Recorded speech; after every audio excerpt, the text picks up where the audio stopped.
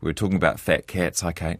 Hi, my cat's perfectly sized, thanks. Also, no struggle. I'm not so sure about that. You try holding my cat or my child while standing on the scales. It is always a struggle. One person writes, I got a rescue puss during COVID. She had 2 very large litters. And was just over 2 years old. She weighed 6.2 kilos. I do likely overfeed her. She just loves her twice daily food. And I know she's fat. She came from a farm and she had to fight for her food. Oh, Jessie, she loves her food. And I'm not a good restrictor person. I think there's a lot of that out there. Yeah. People know they're probably a little bit obese, but... I know, but we're kind of killing them with our love a little bit, aren't we, potentially? These chonky cats could live a lot longer if they were a little bit more agile and svelte. Kate Rodger's talking film in a moment. I've got a new Beth track for you. Actually, a collaboration, Beth's with Pickle Darling and then Sweet Mix Kids on New Zealand Live. Kate, we're talking about what a collab. Martin Scorsese, Leonardo DiCaprio, they would have collaborated before. Oh my God, so many times. Yeah. But my favourite is The Departed, which could not be more different from Killers of the Flower Moon. I rewatch The Departed, and I know we're not reviewing The Departed, but I love this film so much. And you and I are very different, and I know when we hang out a little bit that I constantly have to apologise for the fact that I have a bit of a gutter mouth when I'm not on the wireless and not on the telly. And one of the things that is so joyous about The Departed is a celebration of the best ways of delivering cuss words set in Boston. And it is DiCaprio, Matt Damon, Alec Baldwin, and it's and Mark Wahlberg. And it's just a great gangster film and hugely, highly entertaining. When's it set? I would say that's a good question. I would say it's sort of like the 80s. And it's a cop drama set against the backdrop of gangland. Jack Nicholson, of course, playing the biggest gangster of all time. But when we think about collaborations and gangsters, we think about De Niro and Scorsese as well, way back into Taxi Driver days. And then De Niro makes, I adore him, he makes such weird choices, and the reality is he's got to pay his bills, right? Yeah. So he will go and be in The Fockers or some just horrific. Well, at least that's a good one. What? Meet the Parents. It's a classic. It's a classic. It's a comedy classic. It's not just a classic, it's a comedy classic. There's good ones, there's good comedies and there's bad comedies, and he's done some bad ones, but surely you can't put Meet the Parents in that category. I think we'll move on because we're friends. I'd like to keep it that way. So De Niro, when he's put in a drama capacity, it's phenomenal. And in the role that he plays in Killers of the Flower Moon, it is just that reminder of just what an extraordinary performer he is, and in the way he can bring such a slimy menace to characters that he plays. And just to give you a bit of an idea of what this film is about, I, for one, decided to know nothing, despite the fact this film had just standing ovations in Cannes and is getting reviewed so incredibly well everywhere. I thought, all I know is it's 3.5 hours long. Oh my gosh. How many times will I need to go wheeze? The answer is 0. I was so captivated for the entire duration. I didn't really take my eyes off the screen. And when it was finished, I thought that could be just a great parable of talking about how the Native Americans have been treated, how the Indigenous people of America have been treated. I'm not spoiling it for anybody to tell you that the story is based on a non-fiction book and is absolutely true about the Osage Indians who basically struck oil. They moved to Oklahoma, they purchased land to live on, and then oil was found on that land, and they were suddenly phenomenally rich.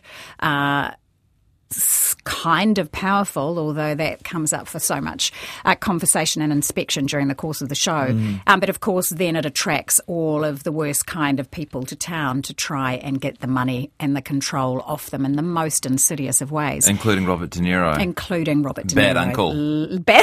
Exactly, bad uncle as the linchpin. And Leo DiCaprio comes home from the war. He's a simple, mostly stupid man and phenomenally easy to manipulate. And one of these very strange processes that makes so sense if you look back, it makes so much sense when it comes to colonialism in some ways, is you basically integrate into a community, and by having intercultural marriages, you kind of eliminate the species, if that makes any sense to you. His uncle encourages him to hook up with one of the... All the men are encouraged to do so. Right. To marry the Indigenous women because they have the money and the access to the money from the oil. And by marrying them, then so do I.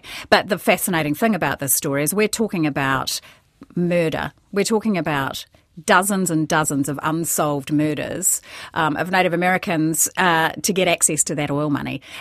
And they never investigated until the newly fledgling FBI come in to investigate. Played by? The lovely Jesse Plemons, who I just cannot get enough of. He's so good. He's so good. So it plays out, as you would know, in 3.5 hours. I say this with love.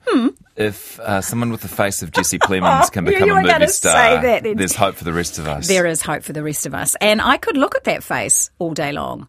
It's phenomenal. I watch him and Kirsten in Fargo as that incredible couple, a Fargo TV show this is, which I absolutely love, and he plays a butcher, and again in the simpleton nature of a trusting man, and he can just be so many different kinds of personalities. Power of the Dog, classic example.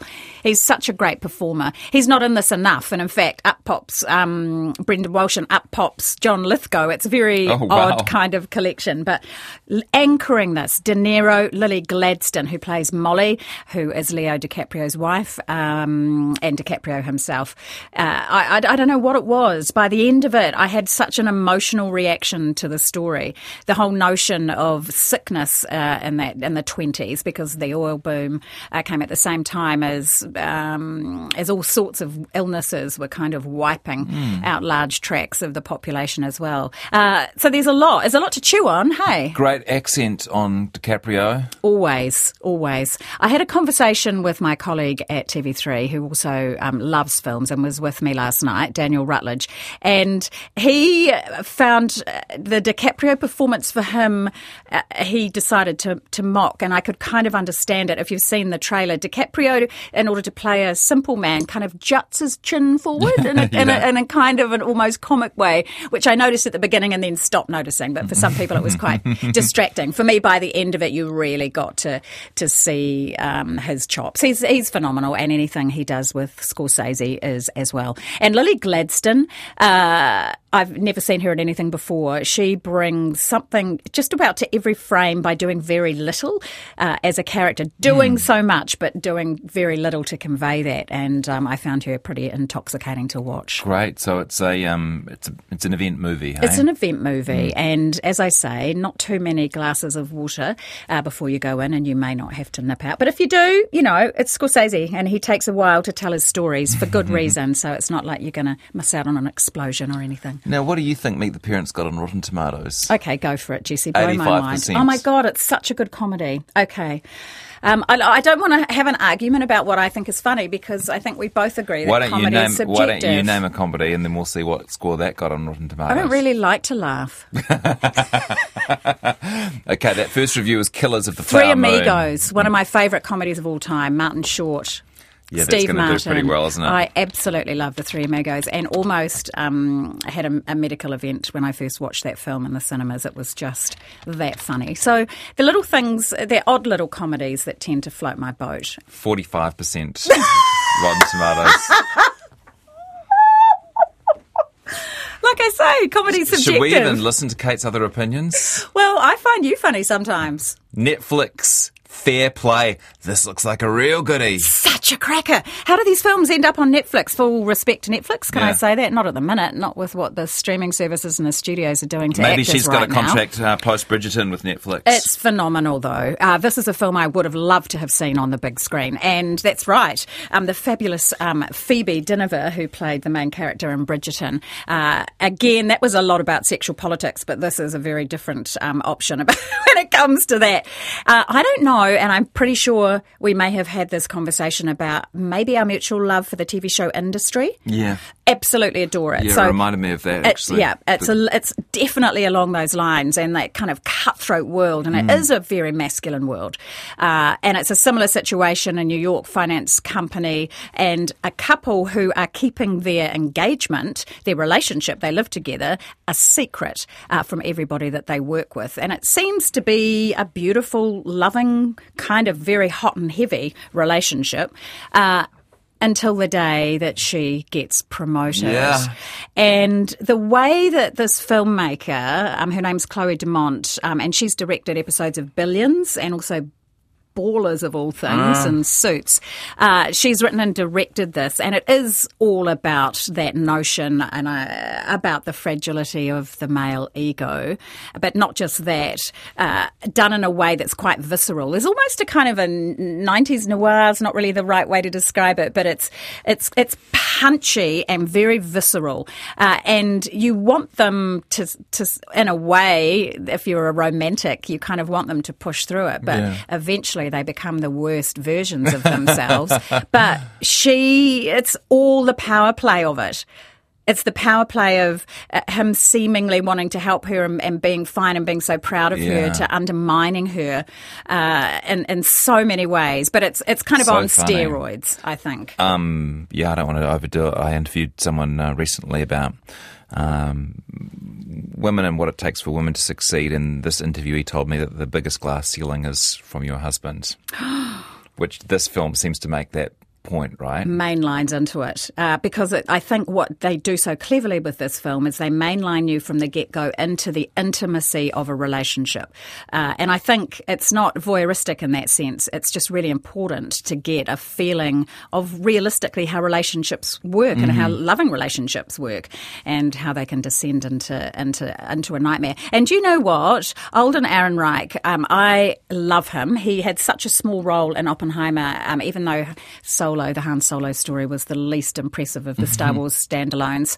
He's got that something, that little kind of star factor. He is phenomenal. In fact, both of them are phenomenal in this film. So it's easy and cheap. You can just watch it on Netflix, and if you can do it on a nice big screen, even better. Not for the kids, though, Jessie? This one? Not for the kids. Well, based on the trailer, it looks pretty steamy, yeah. Yeah, it's pretty steamy. Was also pleased to see the face of Eddie Marsan. Do you know him? Love him so much. And how creepy was he? He is one of those British actors, and he's been in so many incredible things. I mean, he's been in some... I think most famously playing Brother Terry in Ray Donovan. I think he got Alzheimer's or something in that series, and I think he has it in real life as well, and so you sort of watched the physical decline of that character. It's quite a short, sort of quite a slight dude, but intense. Do I need to watch Ray Donovan? Yeah, it's pretty good. Is it? It's about an Irish family from Boston, tough guys who moved to LA, and the lead, Liev Schreiber, is a fixer, so he goes and cleans up scenes for bad men, and his dad has been released from prison, John Voight, and he's a real bad guy, and the two of them have really bad blood. I need to see that. Yeah, I've seen a lot of bits of it, but I haven't really dived into it. Okay. Eddie Marsan can be in a film for 5 minutes or 50. And again, when we talk about that ability that De Niro has to convey real sinister menace with very little, he's terrific. And he plays a very, very, very bad person. Gee, I haven't left you much time to talk about these other things. No, that's fine, because I just want to highlight the fact that we've got 2 film festivals. Show Me Shorts it's just been such a terrific festival from its inception. We have lots of local filmmakers and lots of international ones that not just cut their teeth on this festival with short films, but even big filmmakers make short films to be a part of it. And if you win this film festival, you can be in the running for an Oscar nomination. It's a great festival. It's on across the country. I urge you to go and see it. And then we've got the British and Irish Film Festival coming to New Zealand, I suspect, for the first time, and that kicks off next week. And all sorts of great recs will be coming out of that festival as well. And if you love British film, Eddie Marsan is a classic example. Ken Loach films, all sorts of things he's been a part of.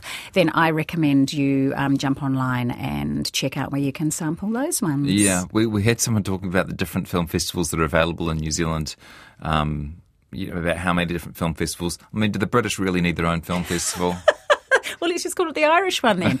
Maybe we'll wait and see who wins the World Cup. And then if you want to go and see an Irish film next week, either to celebrate or commiserate, you can. Okay. Kate Rodger, thanks so much. Always. Our film critic on a Friday.